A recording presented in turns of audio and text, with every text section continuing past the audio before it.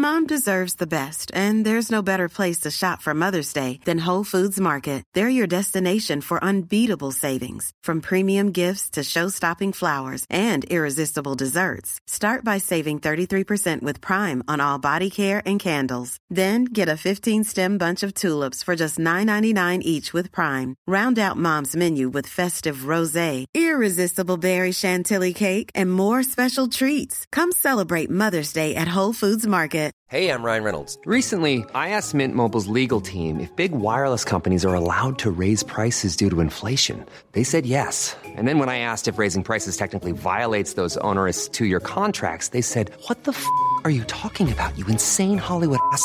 So to recap, we're cutting the price of Mint Unlimited from $30 a month to just $15 a month. Give it a try at mintmobile.com/switch. $45 up front for 3 months plus taxes and fees. Promo rate for new customers for limited time. Unlimited more than 40 gigabytes per month. Slows full terms at mintmobile.com. This Mother's Day, celebrate the extraordinary women in your life with a heartfelt gift from Blue Nile. Whether it's for your mom, a mother figure, or yourself as a mom, find that perfect piece to express your love and appreciation. Explore Blue Nile's exquisite pearls and mesmerizing gemstones that she's sure to love. Enjoy fast shipping options like guaranteed free shipping and returns. Make this Mother's Day unforgettable with a piece from Blue Nile. Right now, get up to 50% off at BlueNile.com. That's BlueNile.com.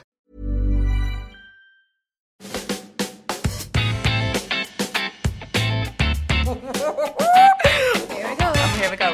Welcome to the chart-topping, show-stopping, best podcast in the world!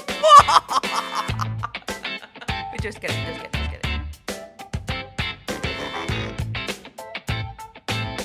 Hi everyone, and welcome back to A Lot on Your Plate podcast with me, Jess, and my lovely sidekick, Zoe. Hello everybody. Hello, how are you today? Welcome back. I'm good. This weather is really a treat. It is a treat. It is scorching. It's like 29 degrees. What did you do this weekend? I went through to Edinburgh Fringe on Friday. I saw that actually on your Instagram. And it was roasting, and then we went to see Trainspotting. Oh, is it good? Have you not seen it before? No. Oh my. I've obviously seen the film. No, it's like nothing I've ever experienced before. Why? You know the toilet scene in the film? Yes. And he like shits himself in the bed? Well, that happens. Obviously it's not like real poo. But that happens, and it's like he gets up, he's completely naked. Like, I see his little man and everything, and little. And he's just walking about and he's got all this brown stuff off him. So then he's using a towel to, like, try and wipe it off. Obviously, it's just part of the play. But then he walks by the audience and he's, like, swinging the towel and it's, like, whacking off people's faces and their clothes. And honestly, people had white on and they had brown stuff all over them. Me and Jason both had white on. I was like, that's my denim jacket, like, right over the front of me. Imagine that hit you and then you had to go about your day. I wonder what it was. Covered in shite. Anyway, I did that on Friday and then had some lovely drinks after it. And then Saturday, I went to my dad's for a barbecue all day. Love it. And it was just everyone had sweat patches head to toe, but we just embraced it. It's lovely bit of weather. karaoke at night. Yeah, I saw that. Love it. It's I actually sang so all hot, the isn't it? I was just down in... where was I? I went to Shropshire from Wednesday to Friday. Did you see the cabin I stayed in? Yeah, it looked a dream. Looked amazing. I will actually tag that on the description of the podcast so everyone can see, but it was called Rest and Wild down in Shropshire, and it was, no word of a lie, one of the best experiences I've done in a long time. It was the bath. Yeah, I gorgeous. love the outdoor bath thing. So basically in the middle of nowhere, gorgeous, just very well-designed cabin. And me and my friend Rebecca went down and we had a lovely time. And then we went to Leicester. I introduced us to some of my friends and family. Got a bit of a husky voice because I am slightly hungover today. I have had to drive back up to do this podcast and I feel a little bit worse for wear, but I feel fantastic now. I've had a few starbursts and I'm great. I know I bang on about this quite a lot, right? But I'm going to continue to do it. Yep. Why is now Rebecca met all your family and friends and I've not? Well, that's your problem, not mine. No, it's not. She's not invited me. Anyway, so today we finally have our first guest and we are so excited to have her here. Her name is Ashley McVeigh and she is 41 and a Virgo. Pisces. Did you say that? Sorry, she is 41 and a Pisces. You're Virgo. Mm-hmm. Yeah, you're Virgo. Pisces. And yeah, she's here today. She is from Glasgow and I'm going to introduce you and pass you over to her. Hi, Ashley. How are you? I'm fine, thanks. Thanks for having me on. We are so excited to have you here. Could you tell everybody on the podcast a little bit about yourself and why we have invited you on the podcast today? So I'm a BABCP accredited psychotherapist and specialise in CBT. So what I do is I have a training facility in Rutherglen where we teach other people to be therapists in the world of CBT, because there's different types of therapies out there. My modality is CBT. I also treat patients and supervise clinically other therapists as well. So they bring their caseloads to me and we have clinical discussions and things like that about how to best treat people. Perfect. Wow. Could you tell us a little bit more what actually CBT stands for, please? Because I actually didn't know anything about it until you messaged. So right, okay. So CBT stands for Cognitive Behavioural Therapy. Mm-hmm. And what you'll find is it's kind of well known for treating loads of anxiety and depression. In fact, most anxiety and depressive disorders are across the kind of clinical field are treated with CBT. We call them Axis 1 disorders because they're kind of low level. So what you'll find is you'll hear a lot of people talking about I've got depression and anxiety, but anxiety is actually categorised into very different things. So like OCD, social anxiety, health anxiety, trauma, generalised anxiety disorder, there's loads, and panic, phobia, all that, and they all get treated slightly differently, and then they get treated differently from depression. Interesting. So CBT is actually what you do to help, that's not what they suffer from? Yeah. Right. I think that's what confused me. Me too. I thought it was opposite. Right, interesting. So it's quite common, only because what happens is there's been loads and loads of research put into CBT. So it's not that other modalities don't work, it's just that CBT is known for having maybe quicker outcomes. So you'll only get maybe so many sessions, whereas if you go to like a different therapist, they'll maybe do person-centred, for example, you might be with them for a bit longer. Yeah. But the treatments are still effective, it's just CBT's had loads and loads of research. Really? On its effectiveness, yeah. Would you tell us a little bit about you on a personal level? So how did you get into your business? Tell me about you. Sure. I started off in social work for children and families for Glasgow way back in, I'm going to say my age here. We'll put that at the start. I think it was about 2000 or something like that. I started as an admin worker and then I moved into field work, but I'm no qualified social worker. And then I moved and did a bit of volunteer work with young people in the community who came from adverse backgrounds and things like that. I moved from that into kind of more field work roles, and I've worked in families for children, which is foster and adoption, but more predominantly it's all been offending. So young people offending. I've worked in secure units for a couple of years and just high risk offenders in the community and things like that. Domestic violence, drug and alcohol misuse. So my background's been kind of a mixed bag. Wow. Was that quite tough to deal with? I was younger at the time, I didn't have kids. I think it might have been different if I had the kids, but no, it was hard going. It's hard going getting into, people's houses that don't... Difficult situations. Aye, absolutely. Yeah. Probably the hardest physical job was a secure unit because there was a lot of violence in that. It was boys, it was men. Latterly, I ended up in counselling just by default. I met my husband on that, first counselling skills course, way back in 2003.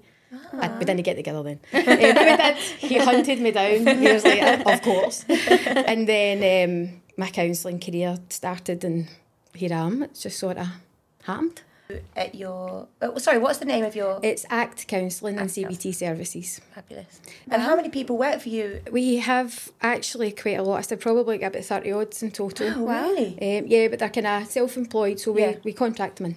So we've got kind of trainers, tutors, clinical staff, yeah. So we just thought it was really important to have you on the podcast today because obviously a lot of our listeners are similar sort of age range to me and Zoe, and I think it's been quite apparent since COVID especially and post-COVID, there's a lot of people have struggled from anxiety and depression, social anxiety, getting back out there, and we just thought it was really important to maybe speak to you about a few things, ask you some questions. We also have some of our followers have messaged in some things that they want to ask you as well. So yeah, we'll just start off with a few things. So what would you say would be the warning signs for CBT or anxiety and depression that you think somebody they're probably thinking they may have it, they're not quite sure, but what would you say are the warning signs? Well, they're both slightly different. So what you'll find is people with depression will have a little bit of anxiety because they've got depression, but it depends how depressed they are. So you'll have folk that are kind of functioning with depression, so they'll manage their job, but they're not getting any pleasure from it. And what you'll find is depression split into two main things about mastery and pleasure. So your mastery is about going to work and enjoying it, and getting something out and you're achieving and you're doing something. And pleasure is all your things that you do in your life that you just do for fun. And there's no goal attached to it. And what you find is folk will withdraw from pleasure. It's the first thing it goes, so avoidance. So that's one of the symptoms that you were talking about. You know, what then happens is they're attending their work and they're not getting anything from that either. Yeah. So their day becomes pretty mundane. So they're going to work and then not getting anything from it, withdrawing when they get home. Being alone is very difficult. It's been very difficult for people over the pandemic, but generally speaking, prior to pandemic, there was about 6 million people accessing psychological services in the UK before COVID. Jeez. So there was a pandemic before there was a pandemic mental health anyway. Yeah. So you'll have kind of functioning people, and then you'll have other people who just struggle to get up out of bed. Yeah. So their treatment, their symptoms are very different because you wouldn't actually see that. Sure. But for folk that and then you get your anxiety based, so folk that maybe have a lot of stomach problems and things like that as well, like and avoidance is key with anxiety. So what happens is most people just withdraw and avoid. That's that. So you'll see them kind of, your friends maybe been struggling to come out and not want to go and they would normally come out and things like that. Nah, they'll not do it. I think that's quite known now compared to the past. Like if someone goes quite quiet and they're not like wanting to socialise and stuff as much, people are more aware to kind of keep checking in on them and try and encourage them to come out and go and see them and things like that before. Whereas I think, especially when I was younger, and it's not that maybe my friends were suffering from anything, but you're like, oh, they've just turned boring. But actually, people are more aware of it now and what that can mean. Yeah, I think that's quite an important question as well, because the next thing that I wanted to ask you was, how would you suggest that people that aren't really aware of how to deal with anxiety, depression, they think their friend may have it, but they're just not really being sympathetic with them. How would you suggest that somebody that may think their friend has it would approach the situation or deal with it? This is a tough one, but I think the best thing to do is just to ask them. Yeah. Because it's one thing I learned when I was younger in the field of social work. It was like when we were working with young people and you were always trying to figure them out. This wise old woman had said to me, just ask them. And if you ask somebody, they actually will tell you. It's just that people, what happens is folk get worried when somebody tells them how they feel and they don't know what to do. They worry about doing the right thing. So the folk don't ask the question. Yeah. So actually just saying, listen, I've noticed that you're being a bit quiet lately. Are you all right? Yeah. How many people have actually said that to you? Yeah, that's true, actually. Probably. No. Very little. Yeah. So sometimes it's just asking the question. Yeah. But there's loads of services out there that I'm saying there's loads of services that are absolutely saturated. So there's some free services, and obviously there's paying services, and I work in the private sector. Yeah. But there is services locally, loads in Lanarkshire and things like that as well, that'll see folk for free, that deal with kind of slow, moderate. It's called kind of, CBT works for low to moderate disorders, so folk with a bit of social anxiety or OCD or something like that. Yeah. Interesting. Does that answer your question? It definitely does answer the question. So sometimes just asking, but your indicators are always avoidance and withdrawal. Yeah. Yeah.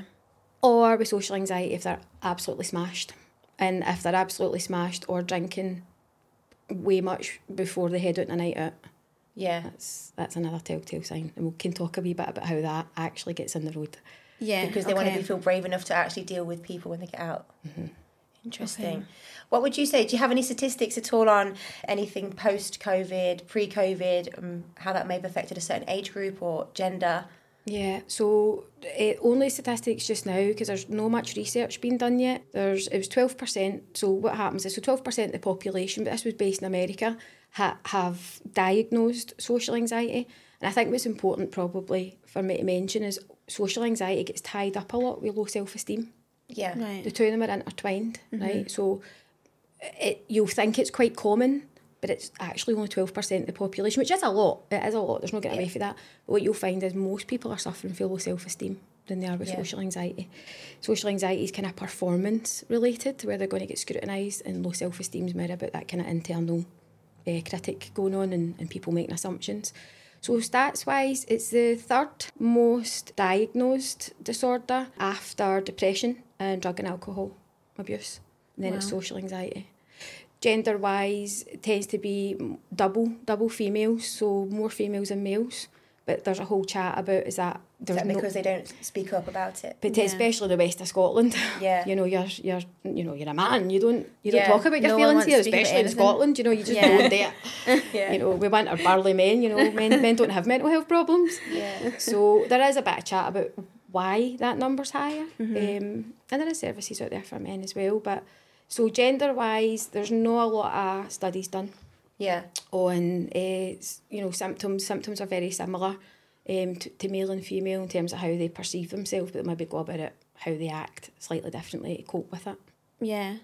And do you think, have you seen a big increase on people wanting help since COVID?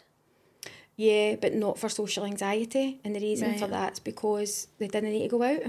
Yeah. So the numbers plummeted. So what you'd find is actually OCD went on the increase. I don't have the stats for you, that's just environmental stats. So basically just through my work, through the stories and the clinical work that I do, but OCD get higher. Health anxiety went higher. Right. So, because, it's all about germs. Yeah, that makes sense. Viruses. So what would you say, could you describe to me a bit more about OCD? Obviously, as far as I'm aware of it, I see it more as somebody that's tidy and a neat freak. But is there other signs to OCD that don't just mean being tidy? Aye, OCD would be like numbers. So people, the dial and the volume and things like that. And they'll have to make it round number or something. Round numbers. so things like that, checking in their head, checking straighteners, irons, cookers. Have a lock the door and you go back about 10 times. Lock the door, keep them checked. No. All the checking behaviours is kind of signs of OCD, and Puro being really internalised about your thinking, and intrusive thoughts are come really hand in hand. So intrusive thoughts being, I say it all the time, and I say this to students, like, that way you're driving and there's a wee old lady crossing the road, and I'm like, did I just go 10 seconds I was going to ask you about this. I'm right out the game. Or should I just slow down here? So somebody with OCD would have thoughts like that, right? When they hold like a hot cup of tea and they just think, I just want to throw this over that person. I'll push in front of the train. There's so many people like that. Aye. But nobody does it, right? No. But the problem with people with OCD is that they believe that they would, or they have an interpretation. What does that mean about me for having those bad thoughts? Right. Whether it's you or I or whoever doesn't have OCD just goes, I never knocked the wee old woman down, and off I go and do my food shopping. Totally forget they ever thought that. That's the only difference, is that people get caught in the thinking, and then there's like a belief system in place. If I don't, check and do all this process, check the house 15 times, then something terrible is going to happen. Yeah. That's a slightly different treatment and a different symptom. So you see how anxiety pops out differently for different disorders, so they're not all the same. It's wild how you can just have like small things from it as well, because I like joke that I have it kind of thing, so I'm so neat and tidy and I do all that number stuff, but I don't really have the thoughts as much. No. Like, I don't want to chuck a cup of tea over someone. Hope not. But I do have my moments of, like, I can't have the volume not being at like an even or round up number. Like, it needs to be like a 30 or 25. Yeah. 27, that would send me west. Oh my gosh. Can't have that. So how, you obviously working in the industry, how do you advise them to stay positive, or what are the next steps for somebody that they need to do to try and get themselves out of this certain headspace, or things that they should avoid? Any sort of books or apps you suggest that they get into? Anything like that? Really? There's loads of podcasts on, if it's, obviously we're talking about social anxiety specifically today, but there's loads of podcasts out there. Actually, when I went into Spotify, they're all pretty decent, to be honest. I know I'm sounding vague. The reason for that is, if you Google like Very Well Mind, it's a great website. If you typed in social anxiety, Very Well Mind would come up, and they've got resources. The Centre for Clinical Excellence has resources, and what I mean by that is people can download and read a bit about it, and then there's wee tools and tasks and things like that they can do. The thing is, with CBT, you need to be fairly motivated to want to change. Mm-hmm. And that's a difficulty. So some folk struggle to ask for help, and that's like in our belief system. People think that they're different, or they're the only one that has this, when in actual fact loads of people have all this sort of stuff going on. So reaching out would be through either asking a friend to help them, asking a family member, or Googling. You can get the wee documents and things like that, and they can have it. But working on their thinking is huge. So, I suppose it would be different for everyone as well, like what works for them and what, like, because listening to a podcast will work for someone, and then doing like an app that, I know a lot of people do the apps that's to work your mind, and it just kind of like keeps you thinking busy, but not about what's going on with you. It's more like puzzles online, or it's like the kind of like that Wordle thing, like, stuff like that. But there's loads of apps that do loads of these things, and you have to do it like once a day, every day, and that's to kind of help like stimulate your mind, but in a completely different way. Yeah, totally. And you can, people use positive affirmations and things like that are really helpful. I'm into that for the minute. Gratitude journaling. Trying.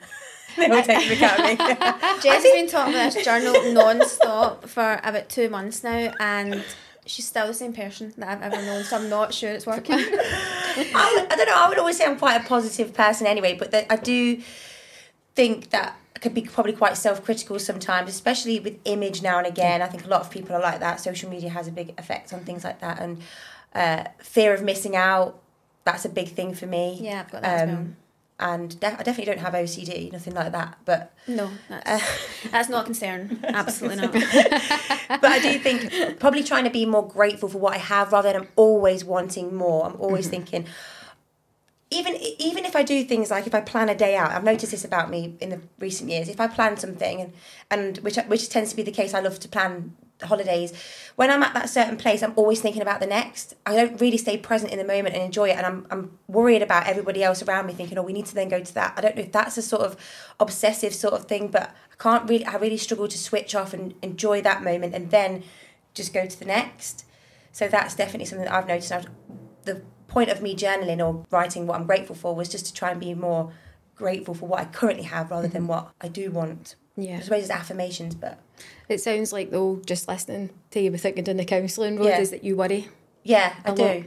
And that's a different type of... That's could be... I'm not going to assess you, yeah. but it could be what's called generalised anxiety disorder. Yeah. And what happens is with that, it's excessive worrying and worrying about everything. So everything changes. So it obviously, I'm not diagnosing you clearly, but what might happen is people's worries. So people worry a lot, and the worries will be on finances, and then it'll be in relationships, and then they solve that problem, then it's on something else, and then they get demoralised and exhausted by the constant worrying. Some people struggle to sleep at night because of the worry.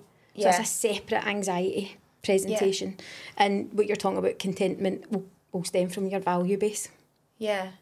Interesting. So that's where you need to look first. Yeah. What do you value? And then you can go from there. Mm-hmm. I think I do struggle as well with being productive, getting things done. I'm very much like I write everything on my notes, but then because Richard says this to me today when I was back on my health kick a few weeks ago. I'm one of those people where I'm like, right, I'm going to drink 5 litres of water a day. I'm going to work out 3 times a day. I do it all to the point where it's just far too much for my brain to even cope. And then I end up giving up because it's never progressive or slowly into something. It's like all or nothing. Yeah. It is such an all or nothing sort of mentality that I've got, and it winds me up. But I do wish that's why I thought if I'd try and be consistent with something every day. But then, again, this weekend, not done it. I've slipped off, and I understand that's normal. But then I punish myself for it. I think, oh well, I've given up on that now, so I can't do it. So because you're setting yourself up to fail. Yeah. Every time you do it, so you're just stuck in that cycle. So you set yourself too many tasks, and you're gonna hit the brick wall with that.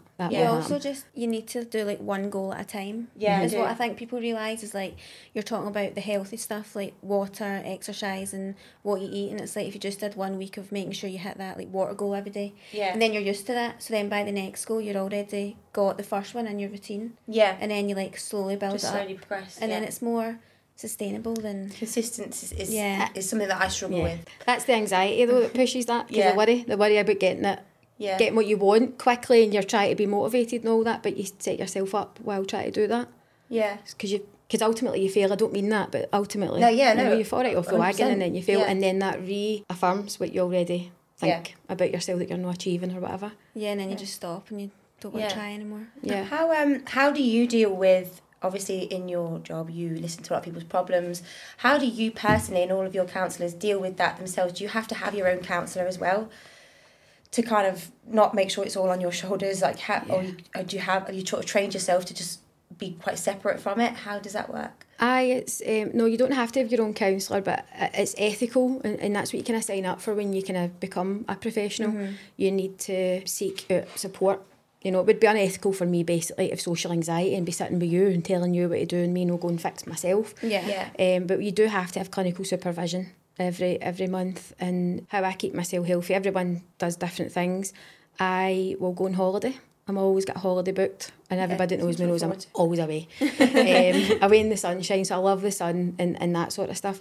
Day to day, how I switch off is more just a conditioned behaviour, because 20-year career and working and helping people who are in really awful situations, I've learned just to shut the door, and that sounds harsh. So when somebody like recently sticks in my mind, that's when I know I need to worry about them.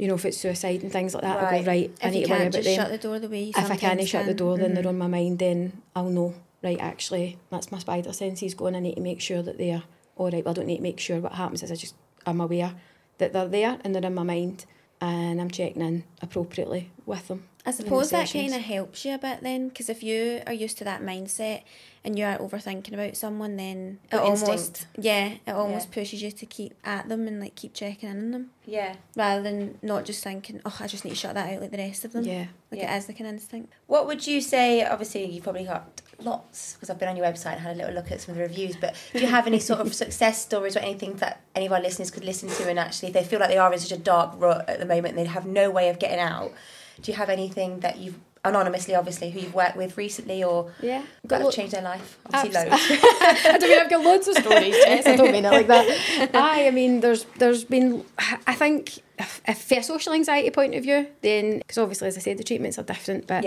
there was a guy actually, who was actually nearly 60. So it's interesting, you know, you think of the demographic, you think, right, okay, is this young people? But it's not, it's everybody. And you think 60-year-olds have got they've got their shit together, haven't they? They're like pure proper adults. Yeah. But no, we get loads of people coming through that are, what I would say, slightly older. And he lost his job in COVID. He was actually he worked in a nursing home, and he worked down south, so he's no local. And he lost his job, and as a result of that, he just withdrew. Very typical, right, of social anxiety, and to the point that he couldn't go to the shops for food. But he had a wife, so he did get fed. But that is a problem. So anyway, he lost that. He stopped going fishing, which he loved. And the biggest problem he had was he had to go to the job centre, which is an interview, performance related. So that's where that social anxiety thing comes in. And it's not really about low self-esteem. So struggled to go to the park with his grandkids, so that he withdrew for the fishing. That's that pleasure thing we've talked about. And then had this performance every couple of weeks to go and sign on or whatever. So he came through the door, and the biggest mistake that people make with social anxiety is like try to get people to go and do, right, go to the shops, go to the park, you know, and do all these things. What you actually need to do is drop the safety behaviours when you're in the social situations. And what I mean by that is, so for example, for him, he wouldn't make eye contact, right? Now, that's a safety behaviour. So if I'm sitting here talking to you, doing my head down the now like that, that's me, you know, I'm not able to make eye contact. So there's kind of feelings of shame in and around social anxiety as well. And that came out through the sessions because he had lost his job. So he felt quite shameful about that and struggled with that. So that's what we worked on. We kept it, keeping it simple. So it's not like, right, I want you to go to the park with your kids to try that. I want you to go to the shops. I want you to get into this. It's the smaller things. It's the small things. And also, what's your wife doing? She's brilliant. She goes to the shop. Aye, she's actually part of your problem, because what she's doing is she's letting you stay at home while she's going to the shops and encouraging it by things that she's been helpful with them. She's picking up the stuff that you're family and friends can be a huge barrier to people actually getting better, although they do it for the right reasons. So I had to have a wee chat with him, to have a wee chat with her, to say the plan would be moving forward that he would maybe go to the shops, and that's what we did. So we got him to go to the shop for one thing, and sometimes it's just get into the shop, buy and say a can of juice, walking back out again, and then going back into the shop and maintaining an eye contact for 2 or 3 seconds, back out the shop again, back in the shop, and that's it, repetitive, so that you're testing out every time. What do you think is going to happen if you look somebody in the eye? And usually it's a cognition about, they'll be something about down in self. They'll think I'm stupid, I'm going to stutter, I'm not going to get my words out, or something like that. And then what you do in CBT is you test that thinking out with the behaviour, cognitive behavioural, and see how it goes. So I would never set somebody up to fail. So I would never go in and say, right, go and do a full shop, and then make eye contact, going on Asda like that with everybody, quite the thing, you know, and I'm looking at them all. It's not going to work. But you just need to keep it simple and not have them out all over the world.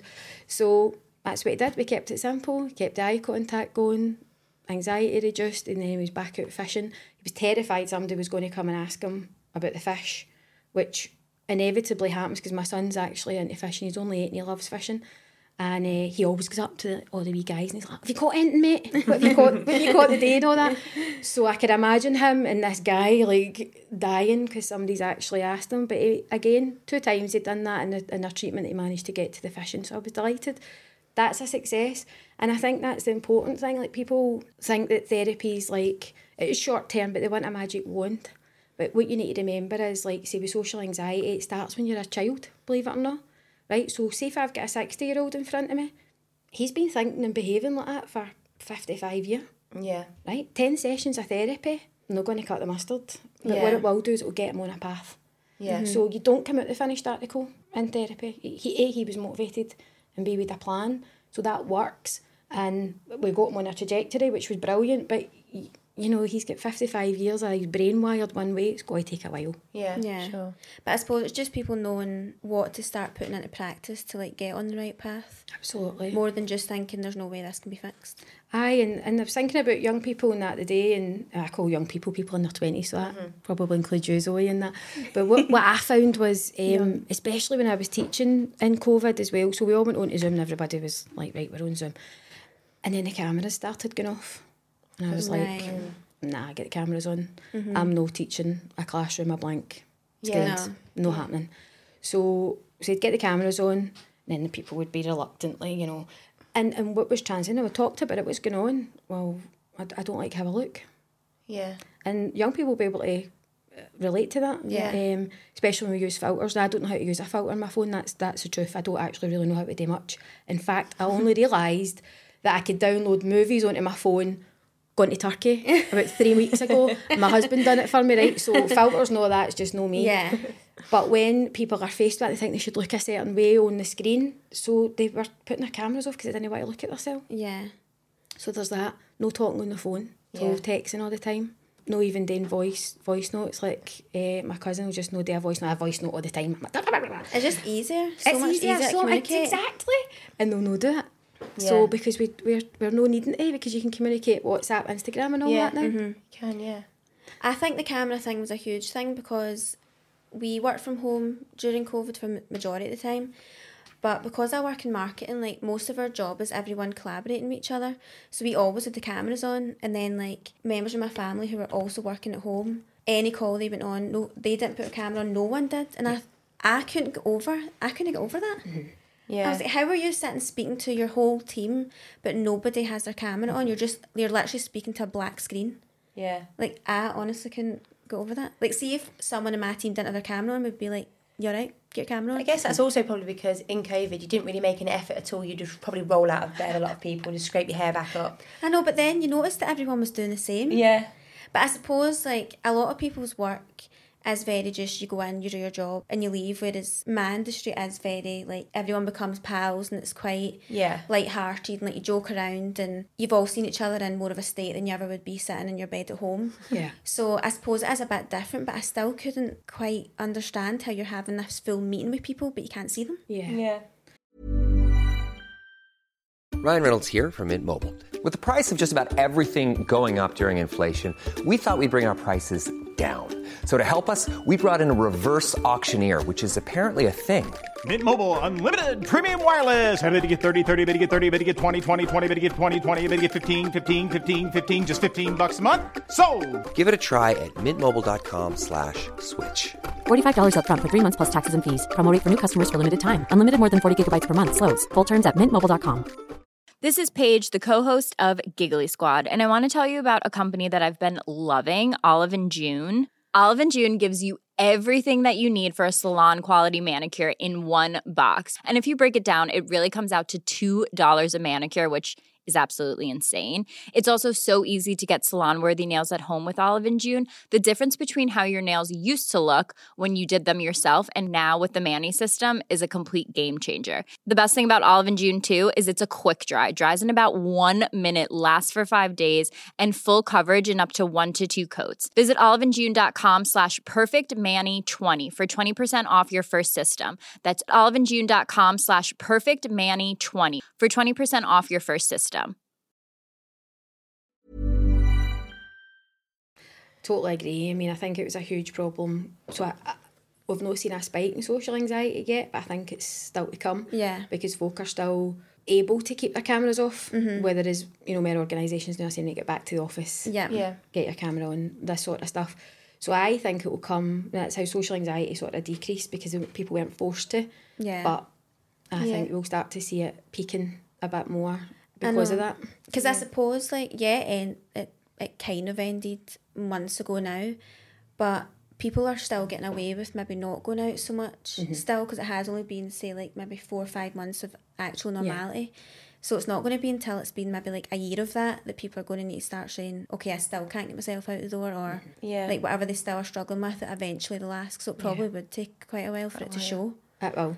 Yeah. But, and then accessing services isn't easy either, because everyone's got waiting lists. Yeah, that's what I was going to say. Obviously, you work in a private part of counselling, so if somebody is worrying about finances and they're thinking, I do want to get help, what sort of free places can they call, access? Like how? Well, there's a few places. So in South Lanarkshire, there's LAMH. They have a counselling service, so that's free. There's also Liberate, they're based in Blantyre, that's also free. Moira Anderson Foundation, they're out in Coatbridge, but they work with more sexual abuse. But what you'll find is that people have comorbidities. So if they've maybe been trauma or adverse childhood experiences in their life, some of these disorders will present themselves. So they can be treated there at Moira Anderson's Talk Now up Meath Bride. They do a small fee, and I think they also do free sessions. Crisis out in Erskine, that's just the ones off the top of my head. Crisis out in Erskine, they do small fee and free.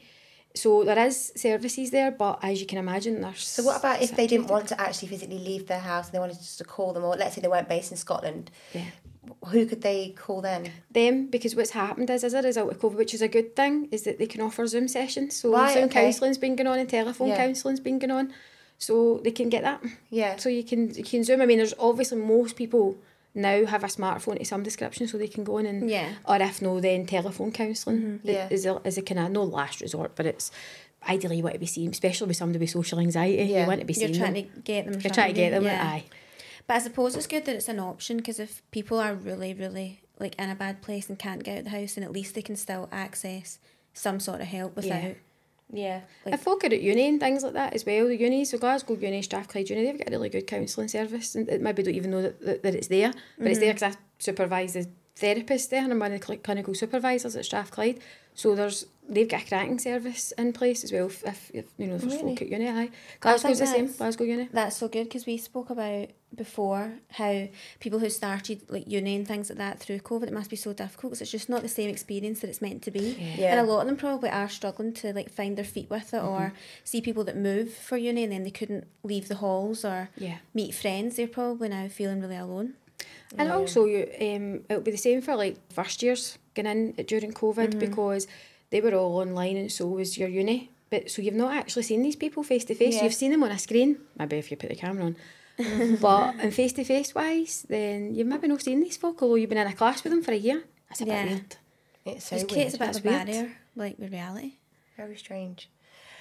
So we have obviously asked some questions on our Instagram, so I'm going to read some out to you now. There was quite a lot. We were a bit shocked actually, but they're all very varied. So okay, so we'll start with this one because obviously you specialise in CBT. So somebody has said here, will CBT work with trauma of losing a baby? My baby was stillborn nearly 3 years ago, and it still haunts me. I have daily nightmares and flashbacks, which is obviously extremely awful. Yes. What I would say is that CBT, I think, my opinion, works well with kind of one-off traumas. And I don't know if that person had other traumas or not, but let's say they didn't. It could work. Yes, absolutely. There is a treatment plan that could work for that person. But also EMDR might be good for that trauma as well. It's really pricey though, that's the problem. That one's quite expensive and quite hard to access. So you'll maybe seen it on, in fact, Prince Harry had some... I'm not even going to talk about that, but anyway, he had some, you'll have seen him, I don't know if he's ever seen one of his interviews last year, and he was getting EMDR and the person was moving a light in front of them on a finger. Yep. So what happens is to do with processing of the brain during trauma. So EMDR is helpful. And so is that to like keep you focused without kind of going like into your own thoughts about the trauma? It's to process the trauma, because I can't even get into it right, but basically how the brain processes trauma. What happens is trauma stays in a loop in your brain.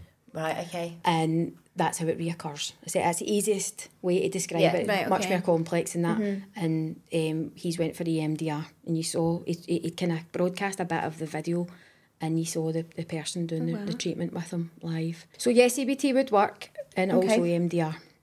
There's a couple that talk about being like an anxious skin picker, so like picking like round their fingers and like scraping away. And is that just down to like feeling overly anxious in situations, or is there something specific that means, or what can they do to help that?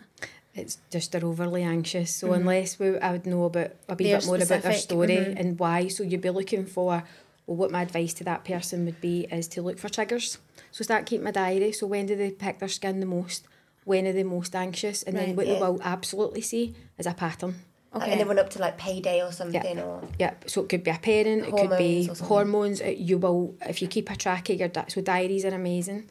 People hate doing the diaries. So like clients that I've worked with will hate filling in diaries, but diaries give me so much information and you get to see patterns. So for anybody that's got any sort of thing going on, they want to be tracking that. Right, okay. They'll find a pattern for sure. Yeah, that's really so helpful. What is imposter syndrome versus natural self-doubt? I feel the two have become intertwined.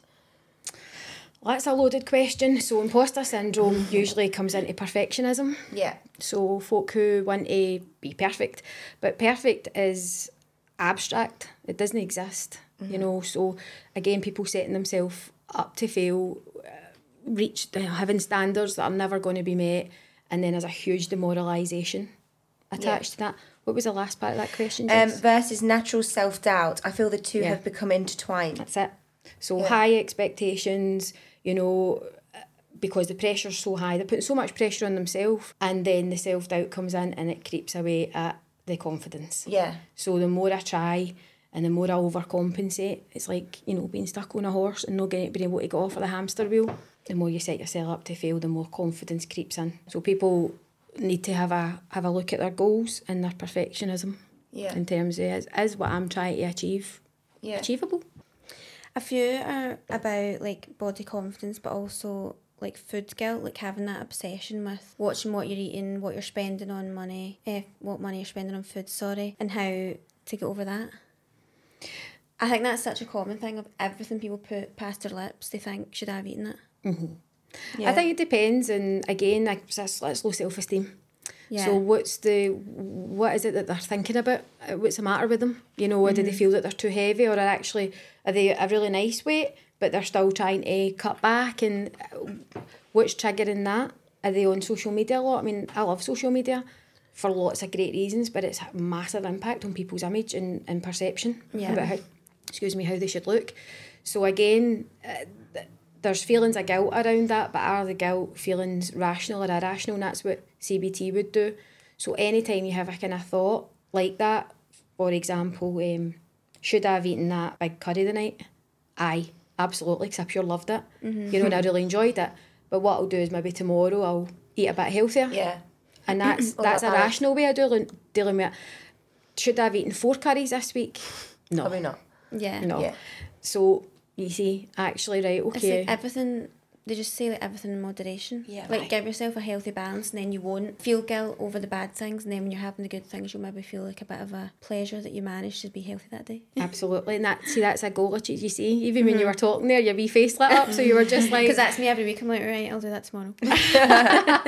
Tomorrow I'm going to be good, and then that doesn't happen. But yeah, so goals need to be achievable, do you know? Or you set yourself up, and that's that cycle of failure, because I know that's a really strong word I'm using, but ultimately that's what's going on. I'm failing. That's kind of coming into most of the like circumstances as just setting yourself up for failure and trying to overachieve rather than taking it like step by step. Absolutely. Yeah. This is quite a good one. Health anxiety, particularly thinking every new symptom is cancer and scared to go to the doctors. Any advice on how to combat this would be fab. Tried hypnotherapy. So first thing is the fact that they're not going to the doctor, so they're health avoider, which means that they need to go to the doctor, right? So by not doing the thing that they need to do, it's keeping that loop going. So you get health-seeking people with health anxiety and health avoiders, and so health-seeking people are people on the phone to the doctor every 5 minutes. I've got a lump in my knee, I've got a tumour, I've got asthma, I've got lung cancer, I've got brain, I've got this, I've got, you know, right? Yeah. And but the thing is, they believe it, right? So there's a cracking video called Only Humans for the person with health anxiety. Tell them to Google it. It's on YouTube. It's a wee documentary that was on. It was about exposure. because people with health anxiety at that time of year, I know I'm laughing about it, but I often laugh about this stuff because I have to. People with health anxiety firmly believe in that moment in time that they've got leukemia. Like, that's what they believe, right? And then they get so upset and distressed about it. But what happens is they need to go to the doctor, rule out the tests, and then they'd have to look at their mental health, because there's something else going on that's triggering that health anxiety. There'll be something else going on perhaps in that person's life. So they're health avoiders, health seekers are on the phone every 5 minutes and spend their whole time just phoning the doctors and getting medicine. And most likely won't have anything wrong with them. They tend not to have. Health anxiety is, the person might not want to hear this, but it's a wee bit tricky to treat. Because it's quite complex, and therapists need to be sure that there's nothing the matter with them, which is why I'm saying the health avoiders need to go to the doctor, make sure there is nothing the matter with them, get their bloods done, all that, and then deal with the mental health, and you can rule that out. Yeah. Because you won't want to give advice that you're fine and then exactly it'll be awful. Yeah. I feel like we've probably covered it just with like self-esteem, but there's a few that it's like, why do I just always think of the worst case in every situation? And like, I know loads of people like that and that just, is it just like worrying? Like, you're just worrying about what is the worst thing that could happen here, rather than thinking about the good outcome of things. Aye, and it's also down to, here we go, going to bash the parents. I'm not going to bash the parents. But it does come down to childhood. So what happens is, every person, when they grow up, they have experiences, good, bad, or indifferent, right? And they're stored, so right up to the age of 8, they're stored as images and memories as children. So, for example, if you were to speak to like a 5-year-old, they wouldn't say, I've had such an adverse experience there. Watching my parents have an argument or something like that. What they would do is they'd have a wee feeling, and then maybe have an image, and that's just clocked in their brain. Yeah. But people, depending on what they've experienced in their life, will have their muscle in the brain that keeps all that information will be bigger. Right, so that part of the brain actually gets bigger if they've had more kind of adverse experiences. So folk with kind of general anxiety and they head to that worst case scenario. Remember, anxiety is fear driven, but it keeps us safe. Right, so that's one thing people forget, that anxiety is actually a good thing. Like we're trying to get rid of it, but what folk need to do is just endure it, because it's adrenaline. It keeps you safe. You don't want to be walking through the park at night with anxiety. Yeah. Right, because something might happen to you. Yeah. So people need to remember, we think about anxiety nowadays and we think anxiety is the worst thing in the world, but anxiety keeps us safe. Yeah. True, so when kids are younger and they have these wee anxious things, they then grow and develop into adolescence and all that sort of stuff, they'll carry some of that anxiety with them. So their natural disposition is worst case scenario. But what the question needs to be for that person is, how detrimental is that to the quality of their life? So if they're always thinking, with those wee blinkers on like that, worst case scenario, then does that actually impact on the quality of their life, or is it just something that happens? Yeah, that's interesting. I've got one here for relationships. How to not attach yourself to men due to fear of abandonment. Oh, that's a whole podcast in itself. So that's a different kettle of fish. It is a different kettle of fish, and there's a psychological theory by Freud called repetition compulsion, and it's called schema chemistry, right? And essentially what that is that you will go into relationships. That is the old theory, with a parent, right? So you can look at your partners, I don't know if you want to, and I have this chat with people and they're horrified, and you'll see characteristics probably of the parent that you got on with least, or the one that bothers you the most. Yeah, that's okay. Right? Everybody's sitting in the room like, oh no, she didn't. I did. So the problem that you've got there with relationships is that if that situation at home was particularly unhealthy, you're going to go in that cycle again. Yeah. Right. So that's why that's opening Pandora's box, because that's why people find themselves in relationships that aren't that healthy, and then they come out that one, then they go into another one, and so on and so on. And that's kind of how that plays out until they go into therapy and have a chat about that. Yeah.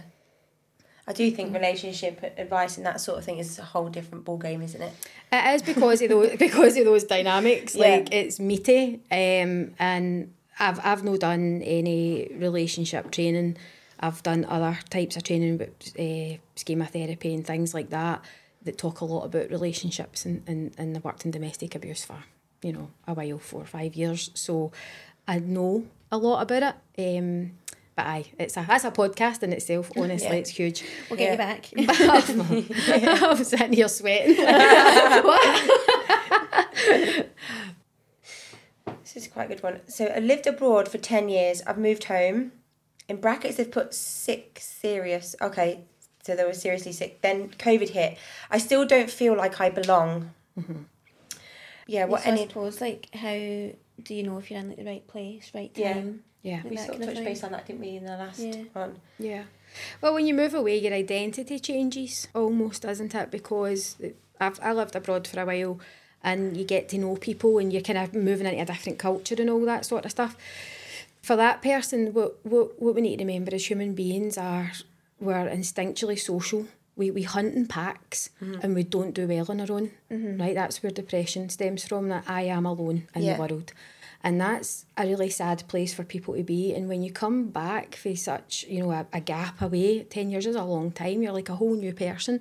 You're essentially having to build your life up from scratch again. And that's perhaps what this... So I know a few people that happened to, and through therapy and treatment, that they went away and came back just before COVID came, and they never got to settle because of that. Because they had thought, right, well, I'll do this job, we'll start the job, and then the job was working from home. So you're not going to meet pals and people working from home, are you? No. So, because the best part of working in an office isn't sitting with your pal, it's cutting about, drinking and bitching about folk at the coffee machine, having a drink of water and doing your lunch and going, you know, that sort of stuff. And people missed that. Yeah. So it was brilliant, you didn't have the commute. But so these people are, so their 2 years is a long time to be struggling. I really missed that. That's the reason why I ultimately sort of quit my office job, wasn't it? I couldn't handle it anymore. Hated it. Hated going from one room to the other and just to sit and just... It was just not... I'm quite a social person, so I think I needed that, and it really did affect me after about a year and a half of it. I just thought... I think I also had anxiety of actually leaving the house on a lunch break in case like my boss phoned me. I didn't feel like I could actually leave the house except on the weekend. And then even then you had restrictions being able to go anywhere. It was just a vicious cycle. It was awful. Yeah. So more worry. Yeah. More worry. We'll just leave that there. Yeah. So, but, one last one now then. So... 38-year-old female, single, no kids. I'm okay with this. Friends distancing / very mean comments. I'm feeling very deep anxiety and very lonely. So what's probably happening there is that person, I mean, this is just a hypothesis based on that comment, but is depression. And with depression, there is an element of anxiety. You do get anxiety with depression. That'll be one of the, remember the ones I was talking about earlier that maybe functioning. The problem that they have is if they've got friends that are distancing themselves, then they need to question the friendship. Yeah.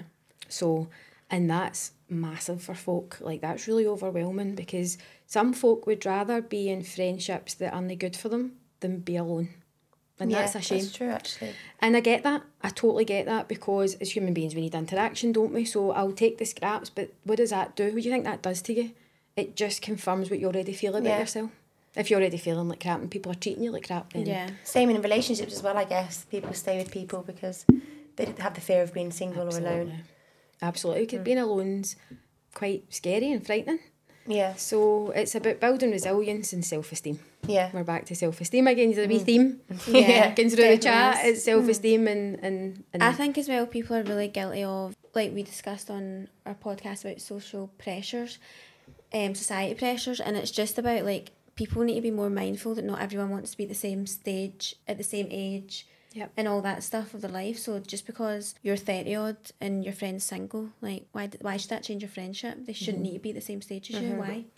I think what happens is, because I was listening to your wee chat last week about it, and I think what happens is my answer to that, Zoe, because I was like, I know an answer to that. I was listening to it and I thought, I think my opinion of it is that other people are changing because they're not able to give up their time as much so it's not that you're not thought about, it's just that their attention has to go elsewhere.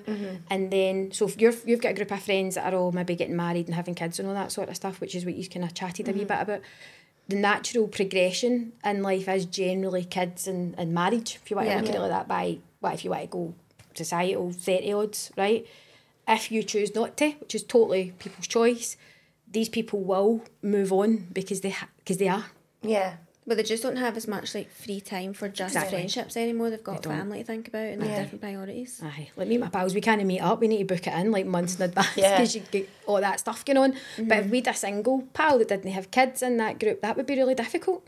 Yeah. And it's not that nobody wants to spend time with them or anything like that. It's not like that. It's just you're trying to fit it all in. You're wildly busy. Yeah. Working and all that sort of stuff. But I get why folk would get lonely.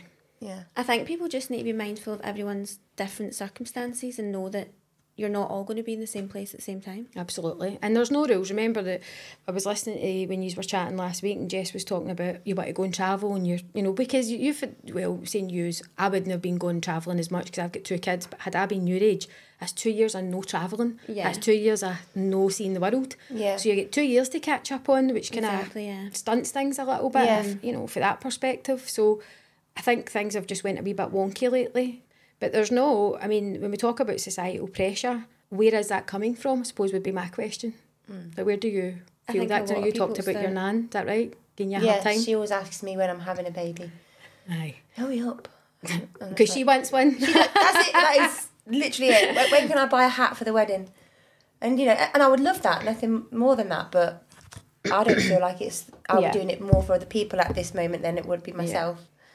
And it has to be right for me, doesn't it? Absolutely. And you're right to do that. Yeah. I think a lot of people it is in their own head too. Yeah. Like, I know quite a few people who really do compare ages and stages of life to everyone around them. And I'm like, you're the only person that feels that way about you. No one else is thinking about you.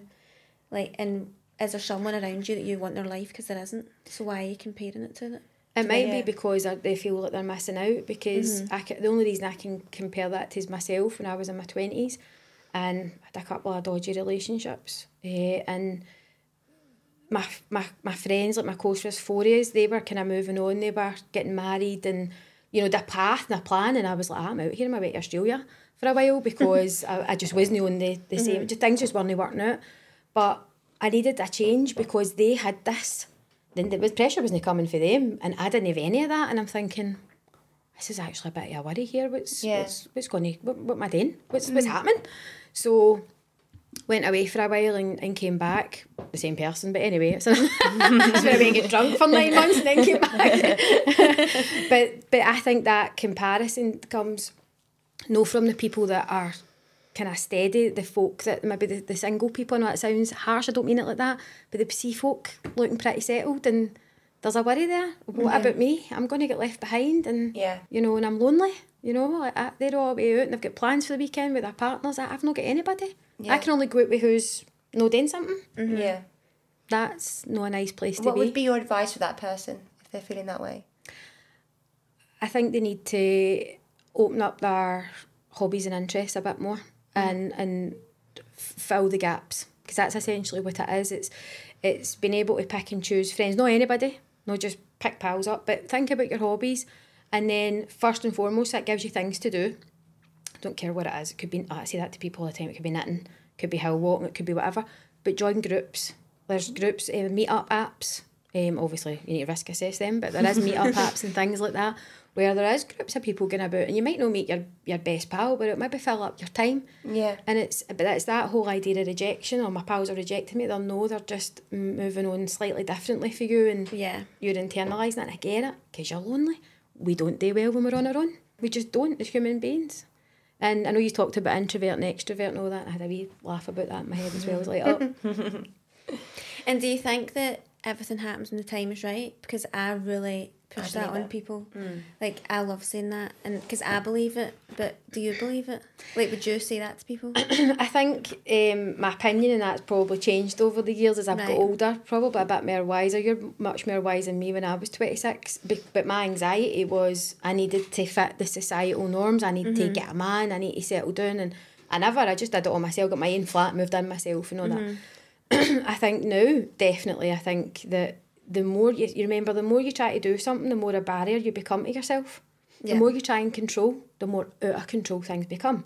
So if we go back to Jess's plan or goals and all that she was doing going great guns, but trying to control too much, it just becomes out of control, and then the struck button's pressed and the whole weekend's gone. So I do believe that But I think that's easy for me to say retrospectively and go, aye, I get it now. My 20s were like, who am I, what am I doing? But in your 20s, you didn't necessarily think it? Absolutely not. Yeah. Not at all. Because all I did was look at everybody else. Because you judge yourself on your peers, don't you? Yeah, definitely. That's what you do. And if they're all doing something that you're not, then you're going to want to do the same and wonder why is this not happening for me? Yeah. But I'd have rather been on my own than being with guys, for example, that was not interested in. Wow. Not everyone can be wise like me. Not everyone can be wise like you, Zoe. People always call me wise. Yeah, I love it. I know people say that. You don't seem your age at all. Well, I think you're 26 now, aren't you? Yeah, but I've been like this forever. Yeah, you have. I've always been wise. Nice head and your shoulders. You're not going to fit out that door in a minute. Well, thank you so much for coming on the podcast. It's been very interesting. You're welcome. I want to ask you what's been on your plate this week, food-wise.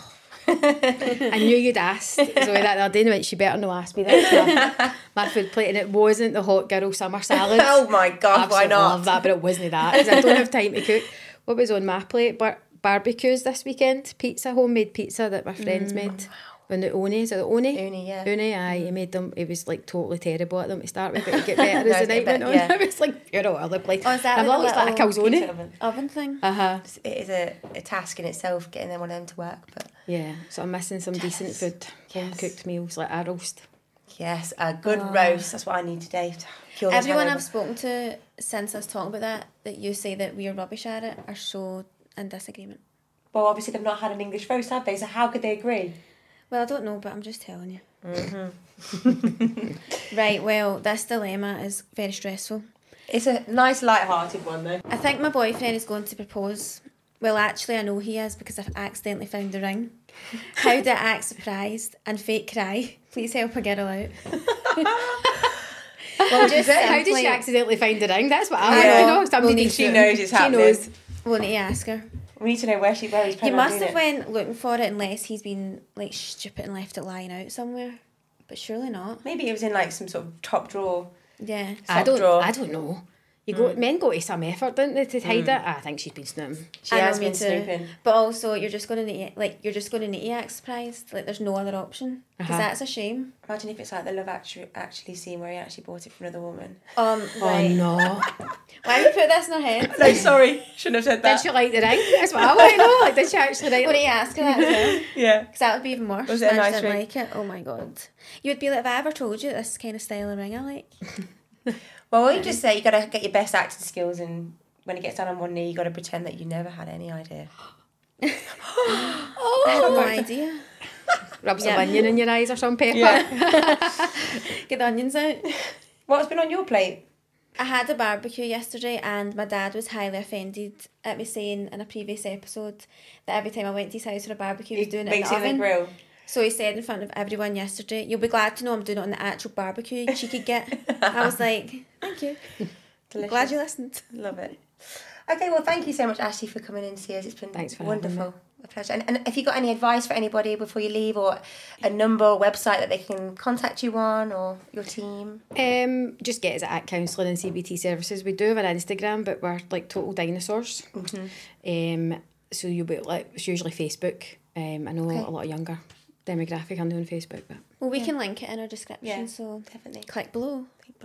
Click below. See, I wouldn't even know how to do that. That's the first time either of us have ever said that, so here we go.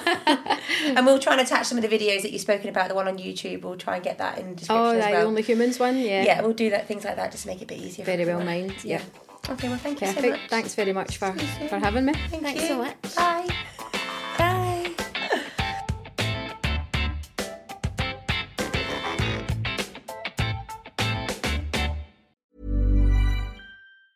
Mom deserves the best, and there's no better place to shop for Mother's Day than Whole Foods Market. They're your destination for unbeatable savings, from premium gifts to show-stopping flowers and irresistible desserts. Start by saving 33% with Prime on all body care and candles. Then get a 15-stem bunch of tulips for just $9.99 each with Prime. Round out Mom's menu with festive rosé, irresistible berry chantilly cake, and more special treats. Come celebrate Mother's Day at Whole Foods Market. Ever catch yourself eating the same flavorless dinner 3 days in a row?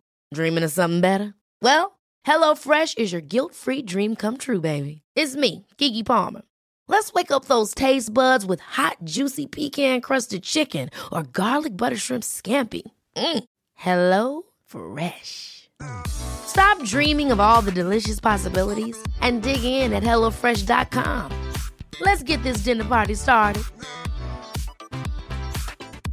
Planning for your next trip? Elevate your travel style with Quince. Quince has all the jet-setting essentials you'll want for your next getaway, like European linen, premium luggage options, buttery soft Italian leather bags, and so much more. And is all priced at 50 to 80% less than similar brands. Plus, Quince only works with factories that use safe and ethical manufacturing practices.